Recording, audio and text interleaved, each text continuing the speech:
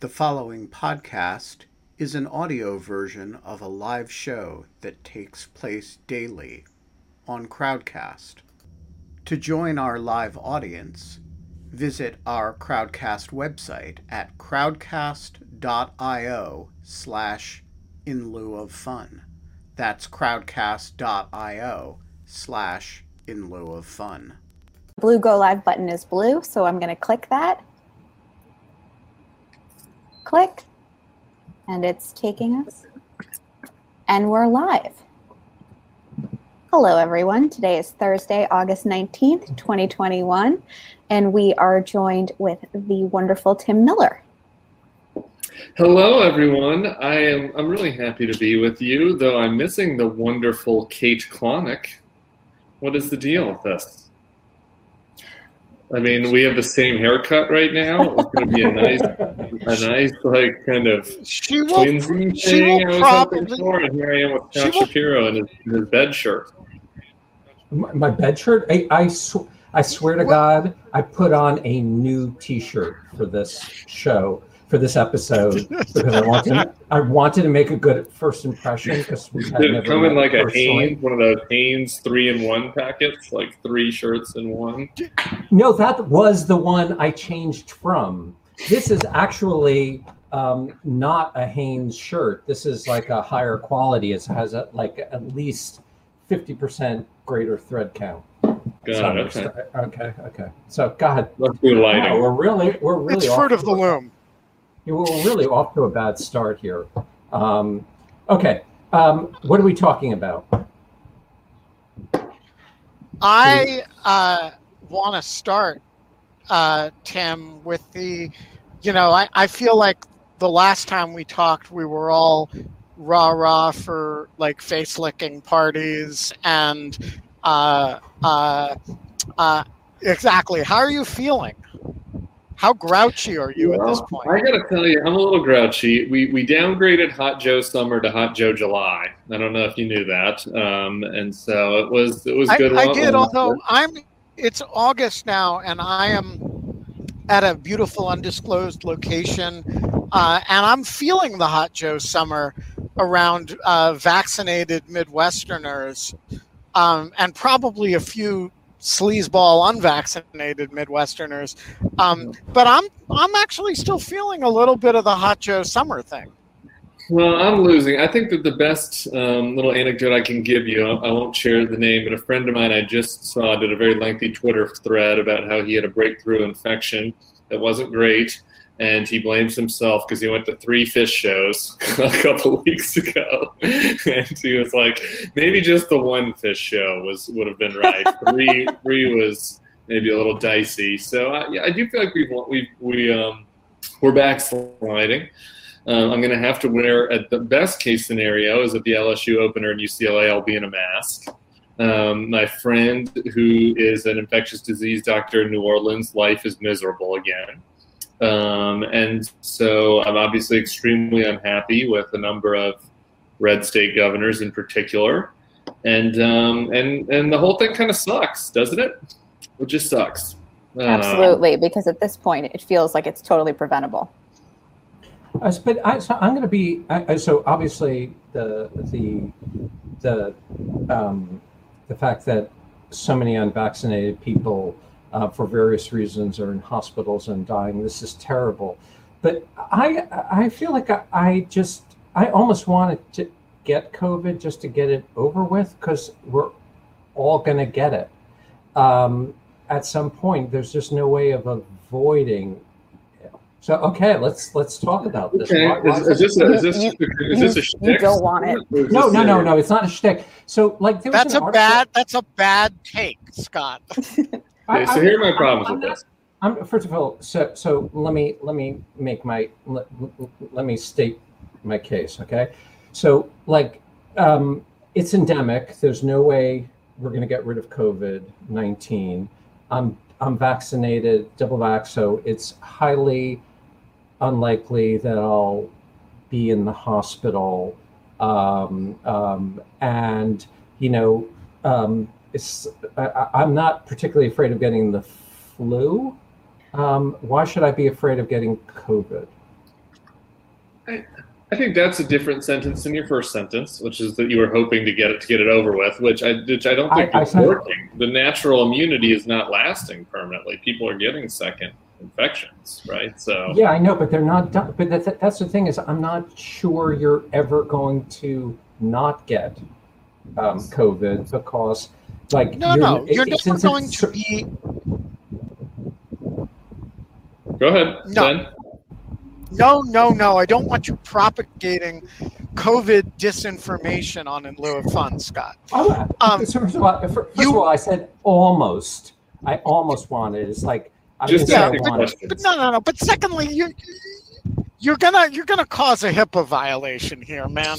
That's that's a good point. I'm willing to volunteer a HIPAA violation at this point because I feel like I have some personal knowledge. So last March, I did catch it because one of my family members works in a hospital, and that's a very different animal as opposed to what's circulating now. And even that was miserable. And I'm young, I'm in good health. It's not 2021 March, obviously 2020 March. And now I'm vaccinated and I'm doing what I can to avoid it because there are symptoms that just stay with you and they don't know anything about it or why and who that's going to stay with. Like some people still haven't regained their taste or smell, which could really impede cheese night, Scott.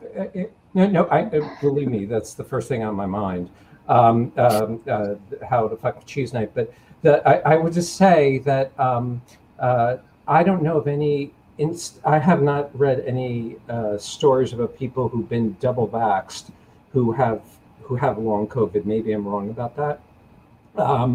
I guess I'm not afraid of getting COVID. I was never afraid of getting COVID. I was always afraid of, going to the hospital or dying or something like that. And since it's extraordinarily unlikely, it's like getting the flu. So anyway. So I want to argue against your position. First of all, the element of what you're saying that I agree with is COVID exposure. There is zero chance that any of us is going to not have exposure to the antibodies. We're either going to get it because we're going to get vaccinated, or we're going to get it because we're going to get exposed to the virus. One of those two things is going to happen over the next 4 months or so.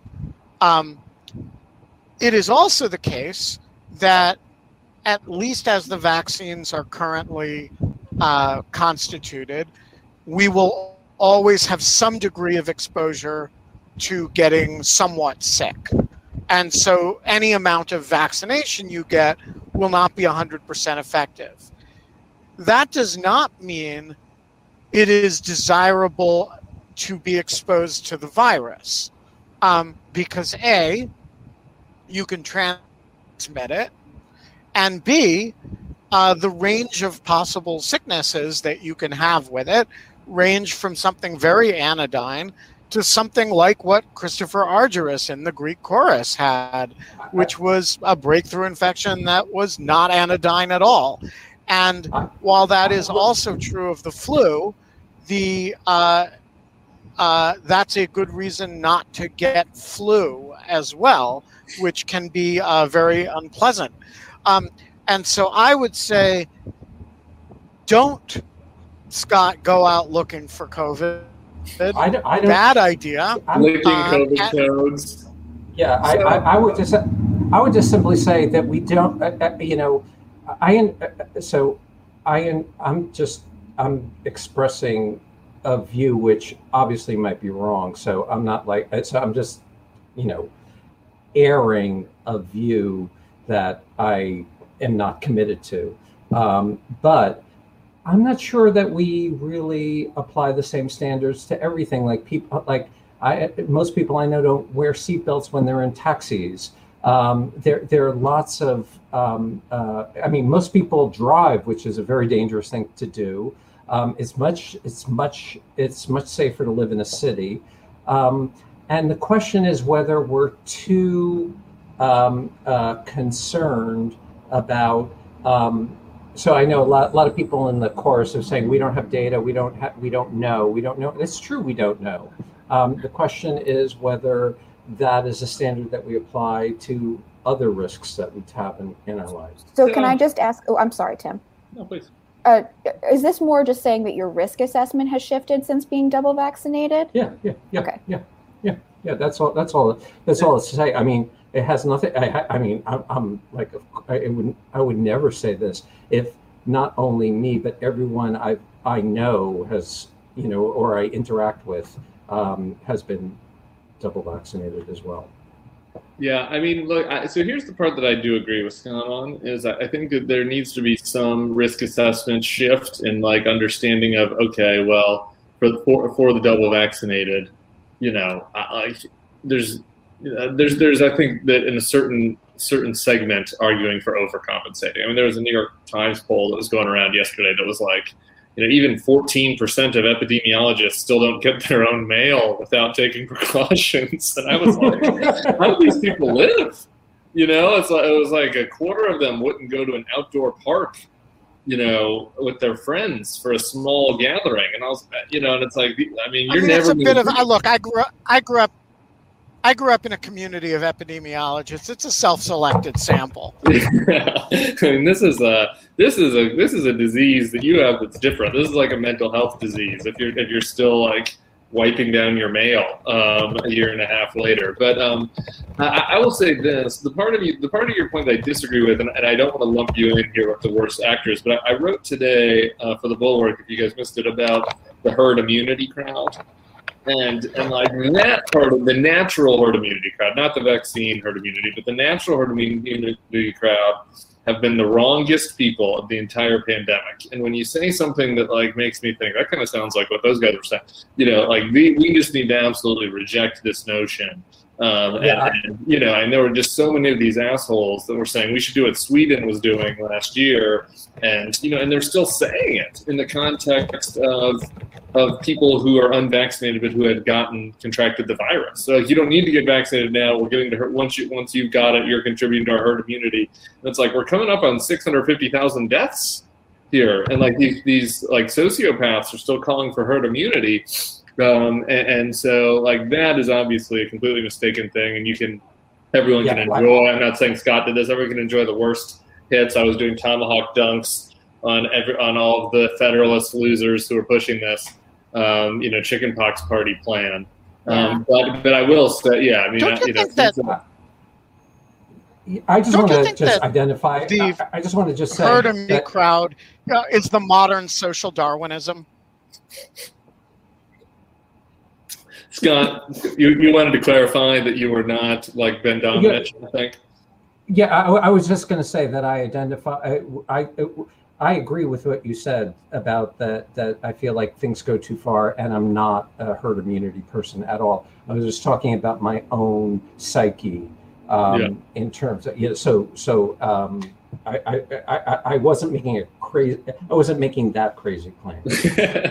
Yeah, no, I get you. I mean, look, and I'm very much like I'm frustrated with it. I mean, I think that Nate Silver did a good job with this. Like, there are the groups, breaking down how people are dealing with this right now, and it's like what is the social Darwinist group has been laid out. That's just like, let's see who survives the plague. And then I think that there's a group of like insane hypochondriacs. And then I think like the two groups that I think are most of the people that I interact with are essentially I'm still maintaining some pretty serious precautions despite being vaxxed, and people who are like, I am double vaxxed and I'm over the pandemic. And so I'm not gonna I won't be rude, I won't be an asshole, but I'm not gonna like go out of my way to do that. And I think that both of those are reasonable categories given where we're at. Neither of them. And really where do you put yourself in that? It depends on the day. I'm a 2 and a 3 sometimes, depending on how recently I talked to my doctor friends. To be honest, I'm very much over it. Like, I think my natural inclination is to be a 3, that says I'm over this pandemic. I've been double vaccinated. I'm going to live my life, with reasonable precautions like wearing a mask, on an airplane or whatever. That said, I've got a 3-year-old. And so, I don't really fear for her life or whatever. Obviously, there's been very few 3-year-olds that have, had extremely serious, COVID issues. As to Scott's point earlier, more have died in a lot of other ways. I occasionally veer back into like, okay, it's getting pretty bad right now. We need to be a little more careful. How about you, Genevieve? Well, my situation's a little unique, so I'm being a little bit more cautious. I wear a mask. I figure I'm double vaccinated, but it can't hurt to wear a mask, so I'm doing so. I read a lot about like just the infection rates and things like that, and it seems to be, it's not good, but it also isn't. Being in New York City, it's since there's such a highly vaccinated population, it's not the same as being in like Louisiana or a state that has like a very low vaccination rate. So, I mean, I do want to carry on with my life, but I'll just take extra precautions. Yeah, I would also say that like we're also in slightly different situations. That like if you have young kids, that's also a different thing. If you live with unvaccinated adult persons, one would, I think, have a very different attitude towards it. And I just want to just clarify that I was just talking about myself and my own fears, and that there's a way in which, like, so I went to Barnes and Nobles a couple days ago, and I felt uncomfortable being in Barnes and Nobles, despite the fact that like I was like one of 3 people on one of the floors, and I just thought to myself, it's because it's a lousy bookstore, though. No, well, actually, I mean, now in order to sit at the cafe, they don't let you sit on the floor anymore. And to sit at the cafe, you have to show your vaccine card, at least in New York City. And now, to go to the gym, you have to show your vaccine card to go to restaurants in New York City by September 7th. You have to show your vaccine card or an Excelsior pass. Yeah. So things are actually really clamping down. And I have to say that makes me, and this is like the reverse of what I was saying, it makes me feel comfortable knowing that only vaccinated people are in the space that I'm in. But I also just feel like I just kind of almost want the monkey off my back. Like, I got it. Okay, I'm over. I don't have to worry about it anymore. So that's what I was referring to. I was with you on the personal. Trust me, I get the personal frustrations. I mean, when you move to the policy part of it and the politics part of it, I mean, this is where I wrote about this on Monday. I'm enraged by the slowness with which we've moved to some of these vaccine mandates, particularly in private outlets, and particularly at schools and places where government can be in charge, and obviously the red state, like the DeSantis and Abbotts of the world, are just acting unconscionably. I think that the Democrats are too cautious on this to push for the vaccine incentives and mandates as well. And I think this is a winning issue for them politically. It's obviously the right thing to do for a public health perspective. And slowly, some of these states are coming around. But like that is another frustrating element of this to me, which is like it's the coddling of the unvaccinated. I'm well past, and I think that this is a rare time where a culture war, if you want to call it that, issue like benefits the Democrats, and they should fight it. What do you think engenders that fear, though? I think that the Democrats are. Tim, I'm wondering if you listened to my debate with Liz Wheeler on this point and what you made of it. I only saw your Twitter exchange. I'm sorry. Asking me to have to listen to Liz Wheeler for that long was too big of an ask. I guess maybe if you were paying me a stipend or something, I would do it. So what was her what was the TLDR of her take? No, you're not there. Yeah. I mean, she was honest. I'm going to turn my video off so that I reserve bandwidth. She was really taking the my liberties position. She didn't want to say, I don't want to be vaxxed, but I did come away from my conversation with her really quite convinced that this was a winning political issue, because I thought she sounded, frankly, like a crazy person. Yeah, yeah, it isn't. Yeah, it is a winning political issue for the Democrats. I don't. Her position is only held by about half of Republicans.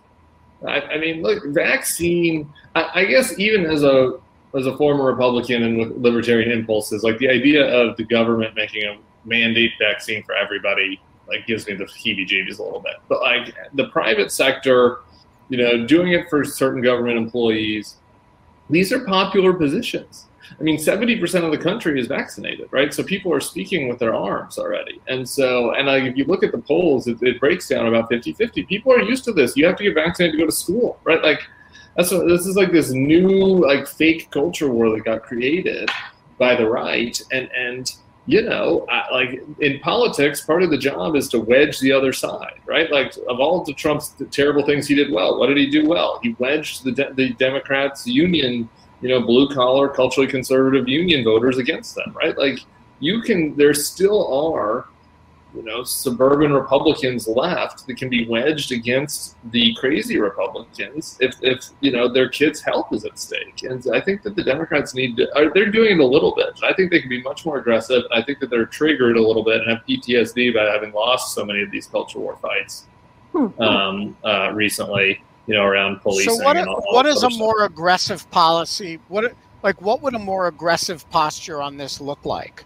I mean, Gavin just did I think Gavin Newsom, who I think is being pressured to be a little more aggressive on this because he's in this recall. He's launched an ad, I think, last week about how he's mandating all teachers get vaccinated, and it's for your kids' health, right? Like that's a simple thing, right? But like, why wouldn't you do that, right? I mean, that's going to be, that seems like a reasonable position, and it's a little bit performative to be like, I care about your children's health to do this, but that's what the Republicans do well.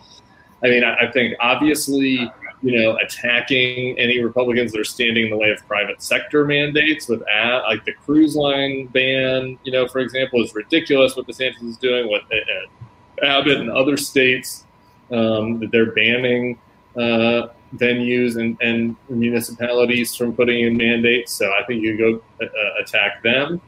And then I just think to the extent that you have control over public sector employees, they should have vaccine mandates. I don't see, like, Fox News has a vaccine mandate. Why shouldn't public sector employees have vaccine mandates, right? And that's just a winning political issue, and it's good for public health. So I would do all of that and be more aggressive in the attacking. Like Biden's been a little bit on this. Sometimes they pick weird battles, like the masking. Like with the kids, it's I think less of a clear winner. It's a winner, but like it gets people. I just think that the vaccine is a clear winner. Do you think that they'll be emboldened once the vaccine is fully approved? I mean, one of the things that I've said before on the show, and it really frustrates me, is that this emergency use authorization is equivalent to what is going on with the treatments for COVID. So like you have your monoclonal antibodies. Those are also emergency use authorizations, but you don't see the level of anger or aggression directed at those that you do for the preventative care that the vaccine provides. Yeah. Well, that's because it has nothing to do with the actual medicine of it. But yeah, I think that I don't like this is outside of my expertise, but I've listened to a number of public health experts who are just gobsmacked by the FDA. Like I don't understand what that. So maybe it will help Democratic politicians feel more emboldened once the FDA does the right thing. But it's like TikTok. Can I just pivot a bit to the question of Afghanistan, and is there a wedge there in the sense that I it feels like the Republicans can't decide whether they want to argue that Biden didn't get enough refugees out versus the sending all these refugees to the United States and therefore and all the imagined problems that would create. Is there, first of all, do you think that this is going to hurt Biden in the long run, or is it like when it comes to foreign policy, this is not a bread and butter thing that voters particularly will vote on. But number two, whether Democrats can turn and say, these are people who we relied on, that worked with us. We have an obligation to rescue them or to give them safe haven. Unfortunately, I don't think refugees are a winning issue for Democrats at all. I wish it was. It's an issue I'm passionate about. The answer on the politics of this is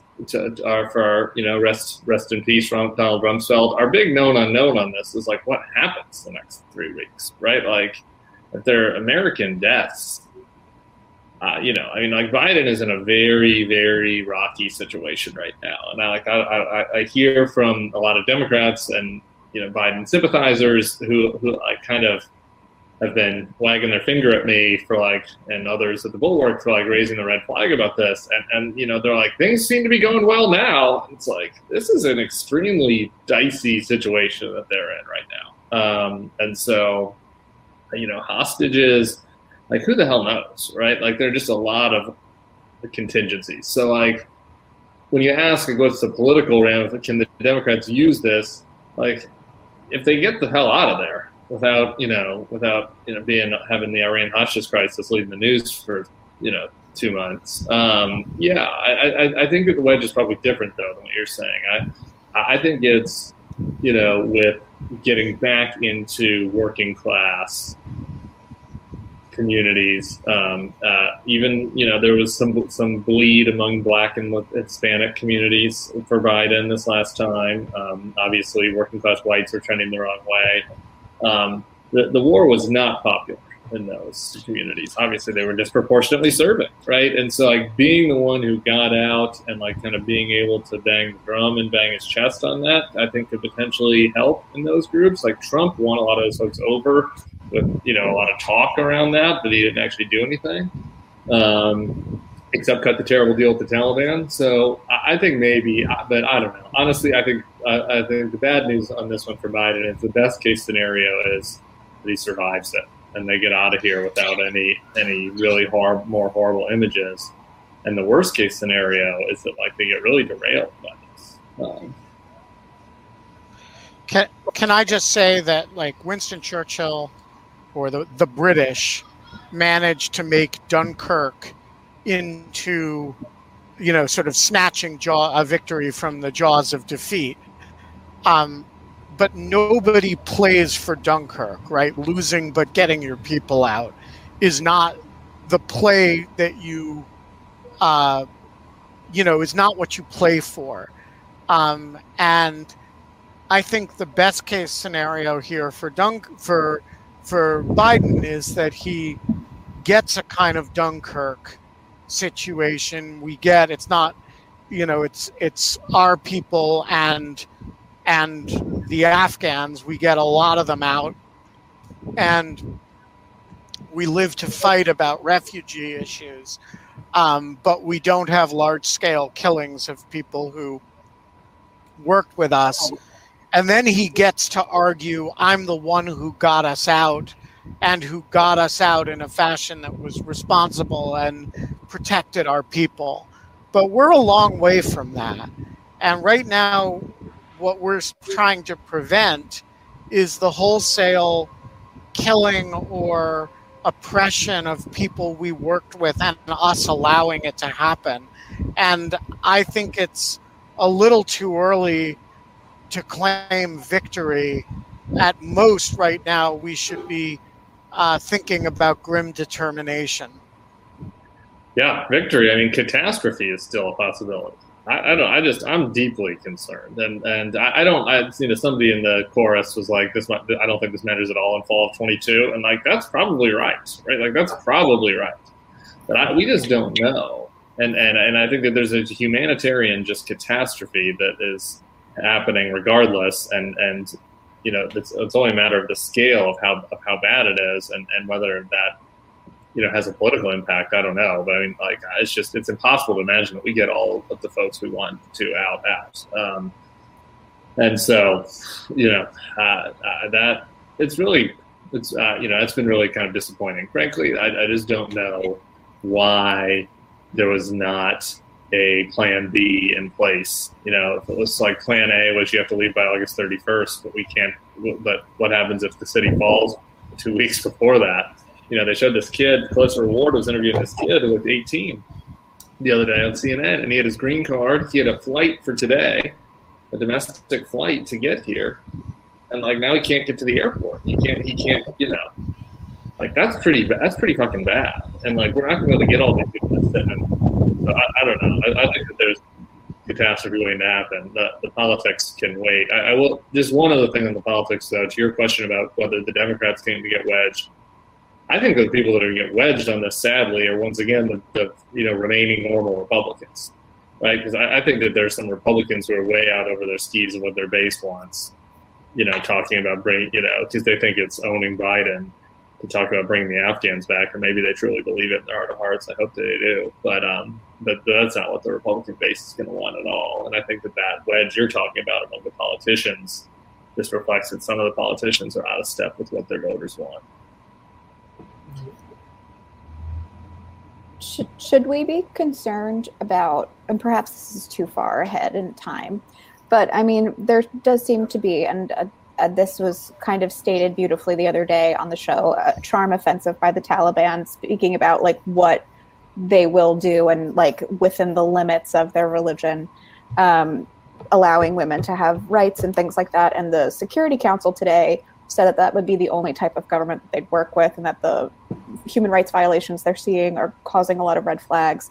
But what I kind of worry about are, should we be concerned about our strategic competitors, as President Biden put it, building relationships with that government no matter what? Yeah, I'm not impressed by the charm offensive of the Taliban. It's not very charming. I don't. It's kind of crazy. I mean, it's really alarming. How many people have kind of bought into this, Taliban 2.0 sort of thing. It is 1.0. It is the year 450 AD Taliban, and they're there. And so I have no even iota of hope.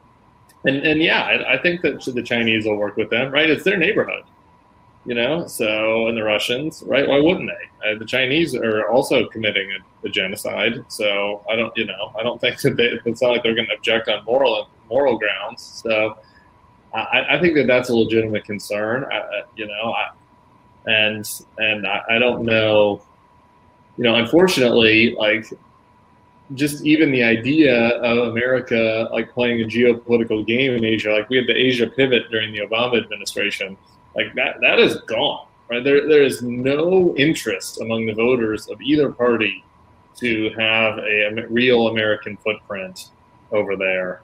So it seems to me like it's pretty inevitable that China sphere of influence expands.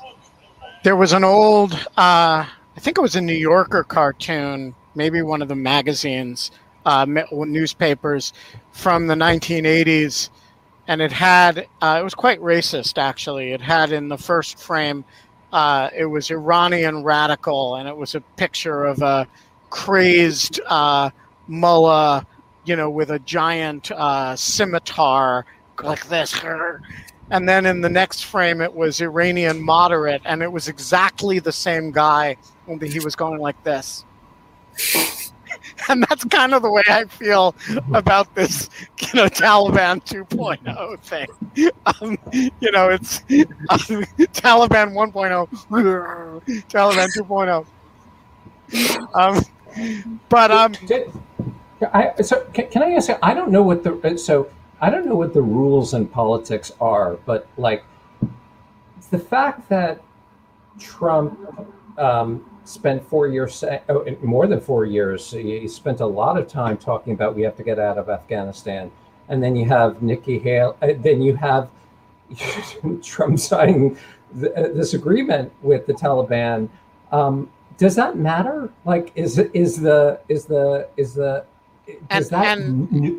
And speaking of which, did you see Mike Pompeo on the Sunday talk shows?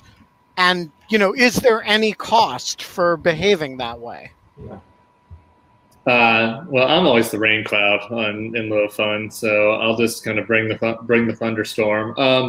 No, there's no cost. I think the majority of the Republican, base now in the Trump era has internalized that their highest and best purpose is humiliating the liberal elites, like all of you and me also, I guess now. That is their highest and best purpose. It does not matter, whether a lot of them were pretending to be isolationists in the first place, and they were just hawks, right? Who were faking it because that's what Trump said, and now their mask can come back off, and they can be like, "Look at how weak Joe Biden is. He couldn't even defend Taiwan," And it's this is like what Pompeo and Nikki Haley and all these folks are saying. It's like, Trump was going to defend Taiwan? Trump was going to send our troops in? I find that very hard to believe, that the MAGA crowd was calling for U.S. blood and treasure, to protect the democratic interests of Taiwan.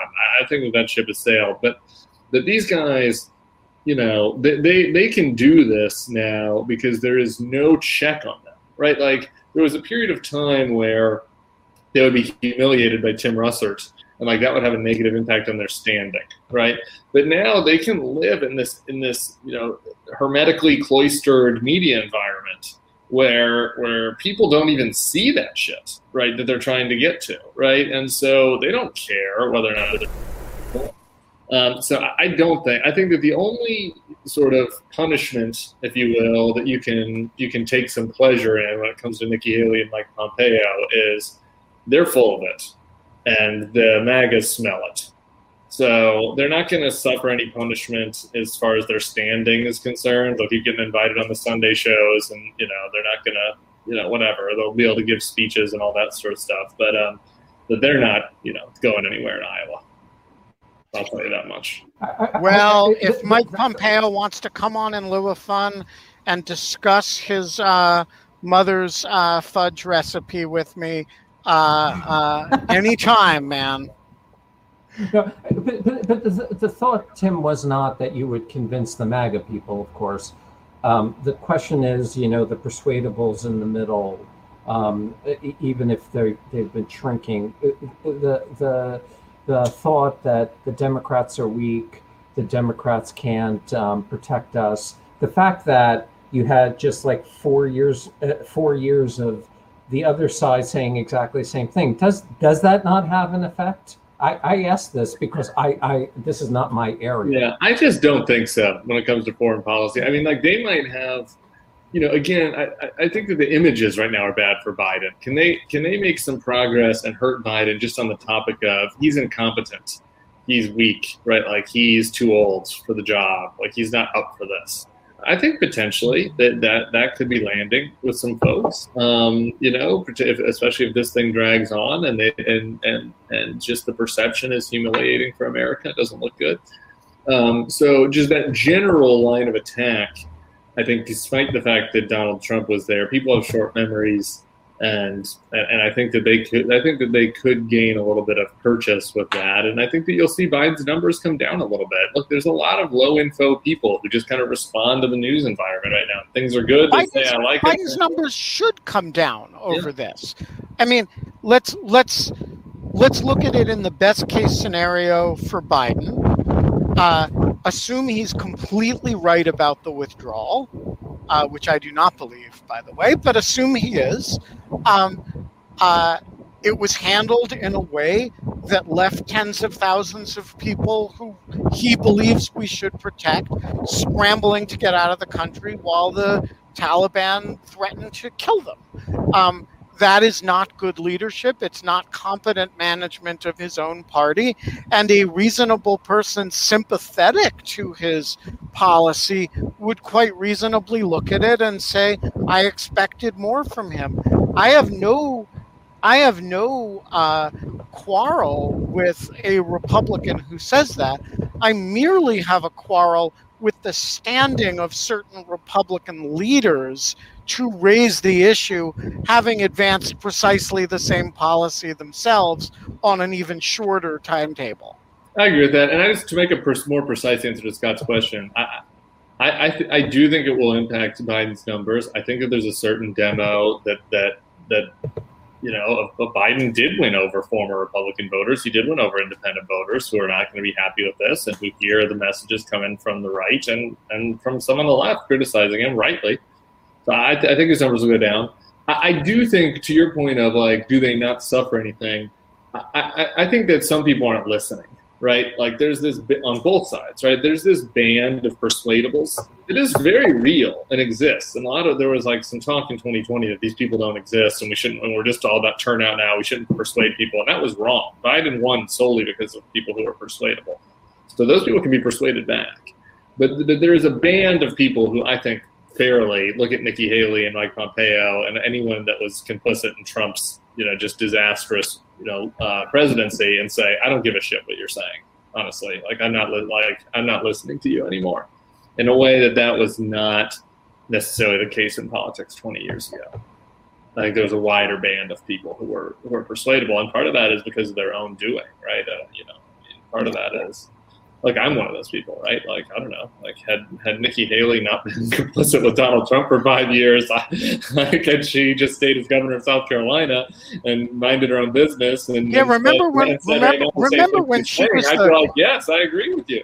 Remember when she was the courageous person who removed the Confederate flag from the top of the Capitol in Columbia? She had her brief moment of being semi-awesome. Paula, the floor is yours. Okay, so my question is, if troops are still in Afghanistan by August 31st, does the Taliban stop negotiations? And if so, I can't imagine thinking if we have American citizens on the ground and Afghan allies that the worst is yet to come. I think you kind of hinted at that earlier. And my second question is what are your thoughts on specifically Biden on the moral perspective and the policy response?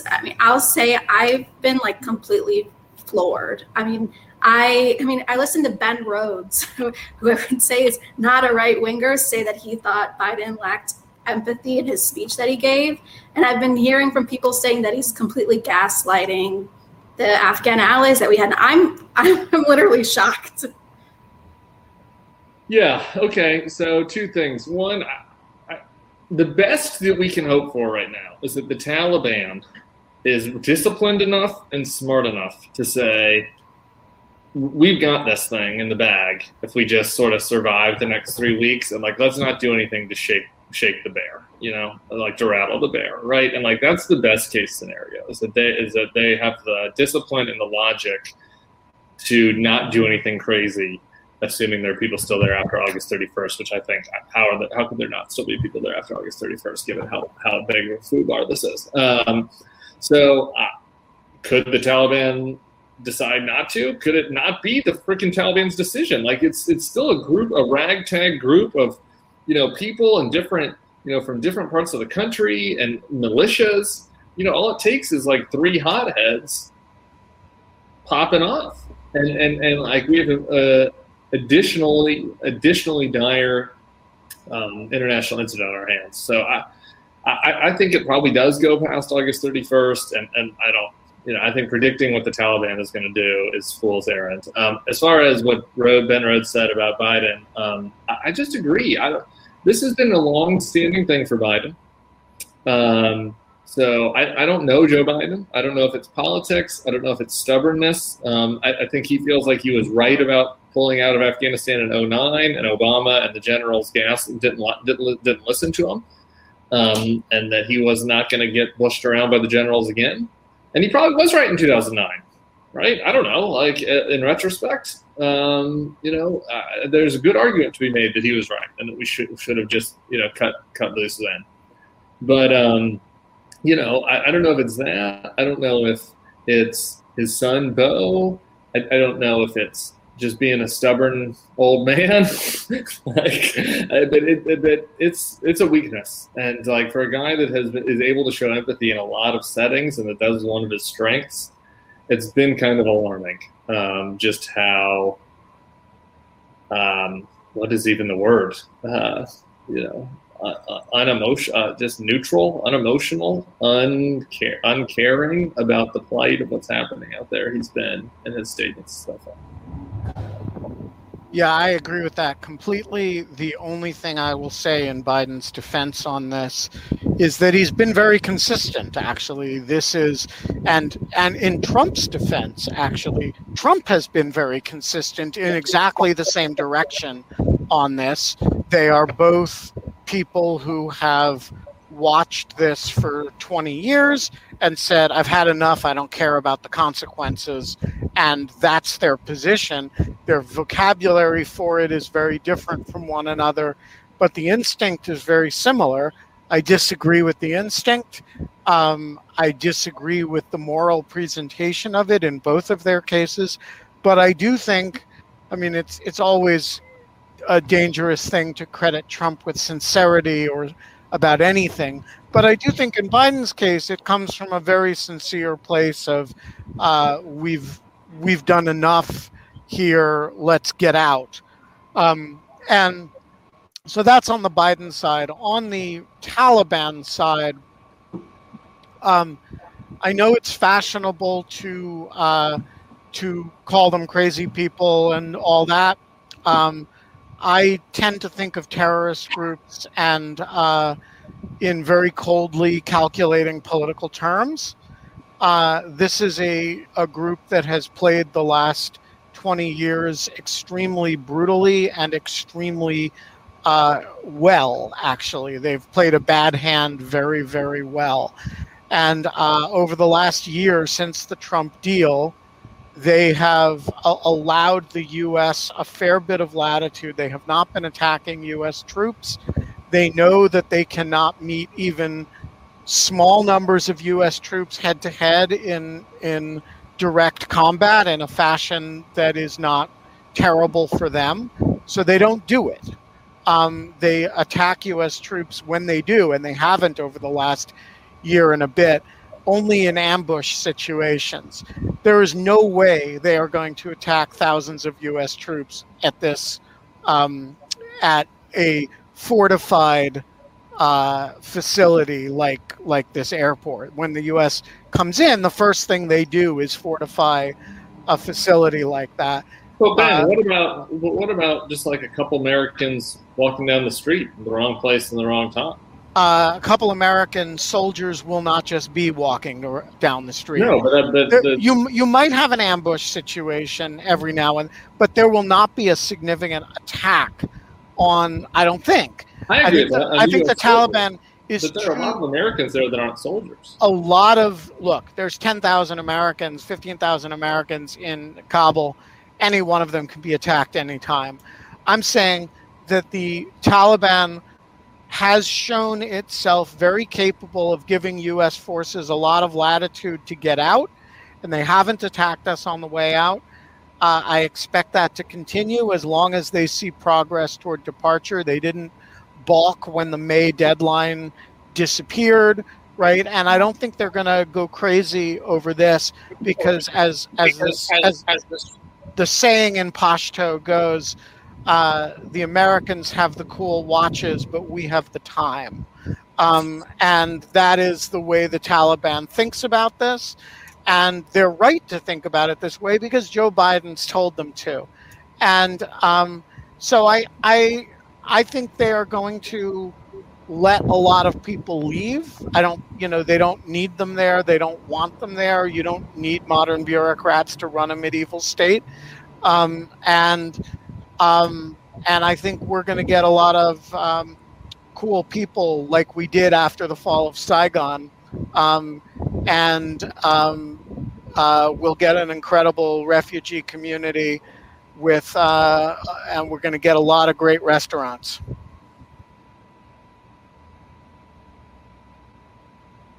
Alice, the floor is yours. Thank you. So I just had a quick question following on the refugee discussion. I've noticed that the governor of Utah and Maryland, I think, so both Republicans, have made requests for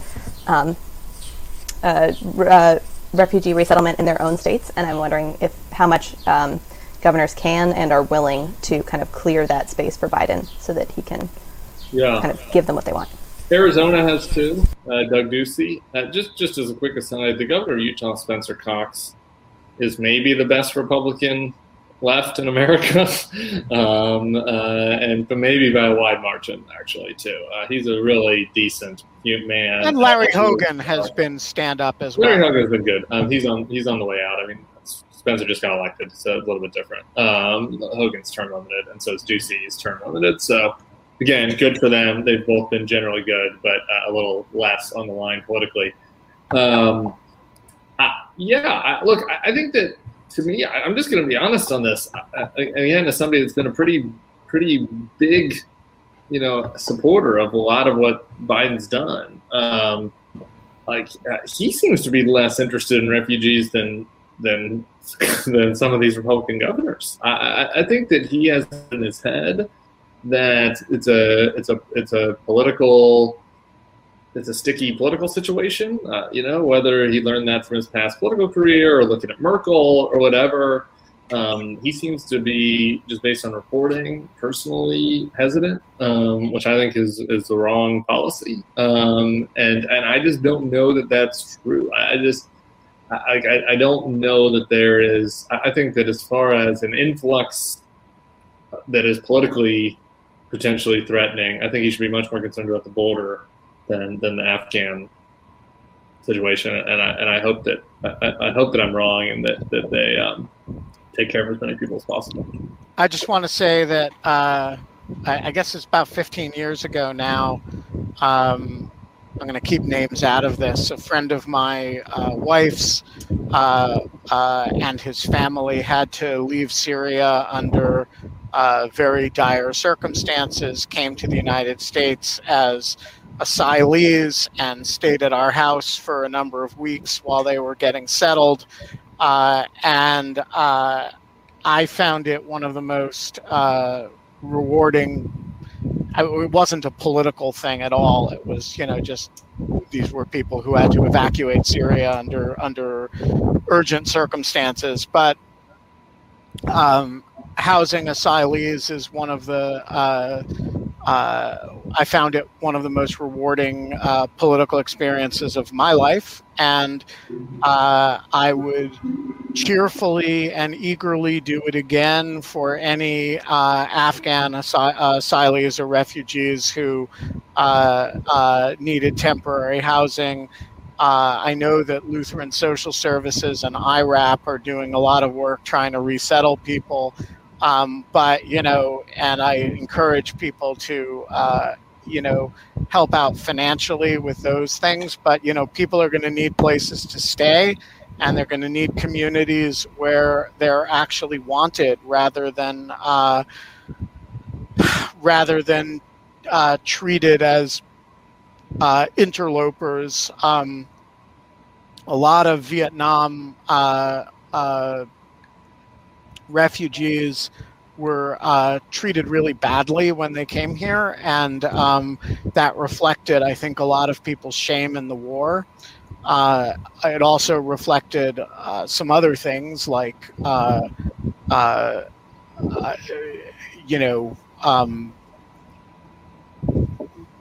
racism.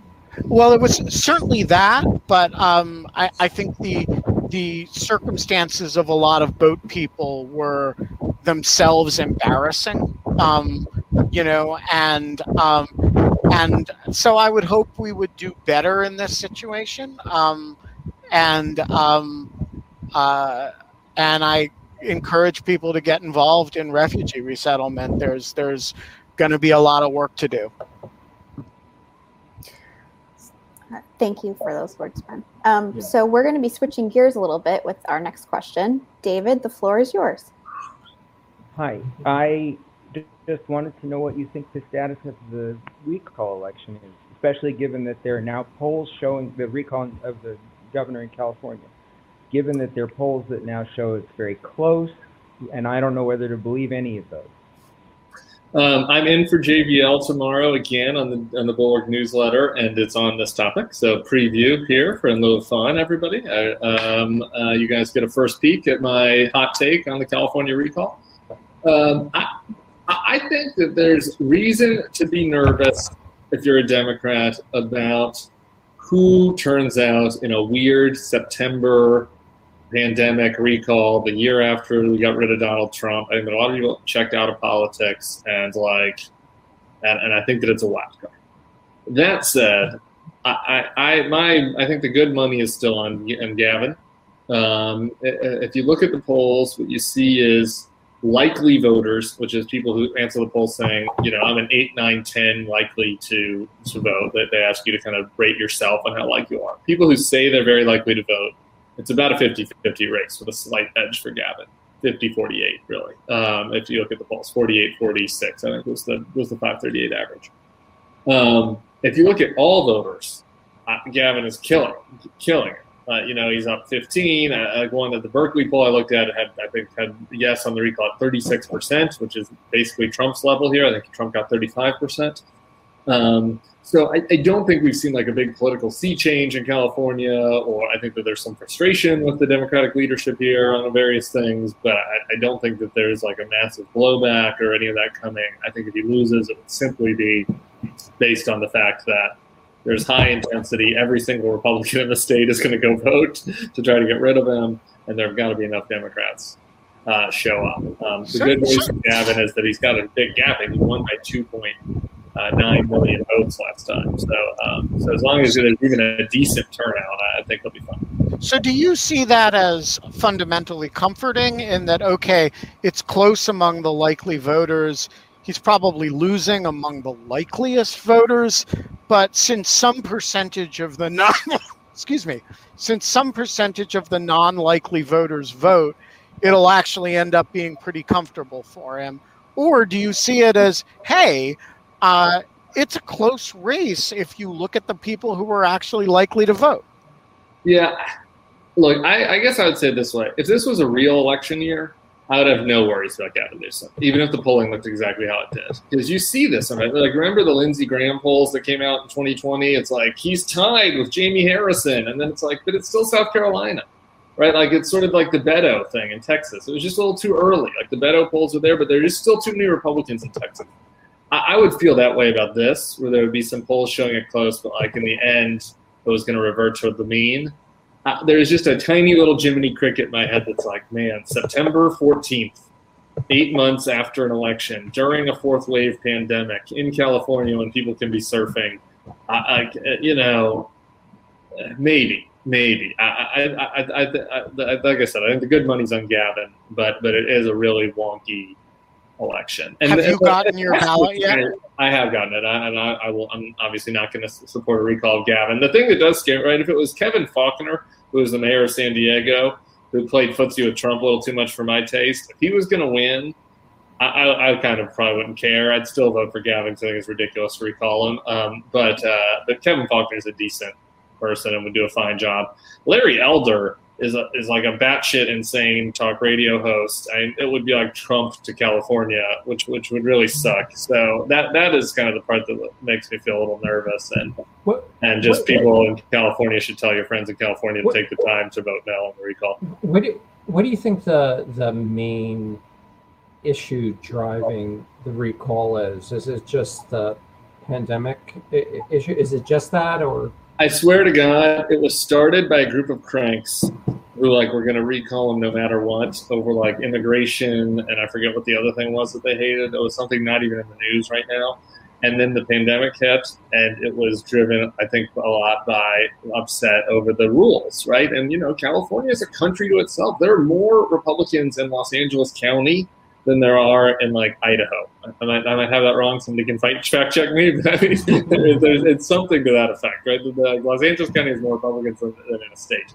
So, people did not like the Republicans here, and people living in rural communities. I drove through a lot of California during the pandemic. You'd stop off the highway in these smaller towns. They did not like these rules, and so I think that drove the Republican anger to such a degree that they got, the signatures to get on the ballot, et cetera, et cetera. But you hear from some people who want to say, well, this is a referendum on the homelessness and, all this other stuff. And it's like, yeah, I mean, some people are upset with homelessness here. Some people are upset with housing prices, but they don't want Larry Elder to be the governor. Like what drove it was really the pandemic stuff.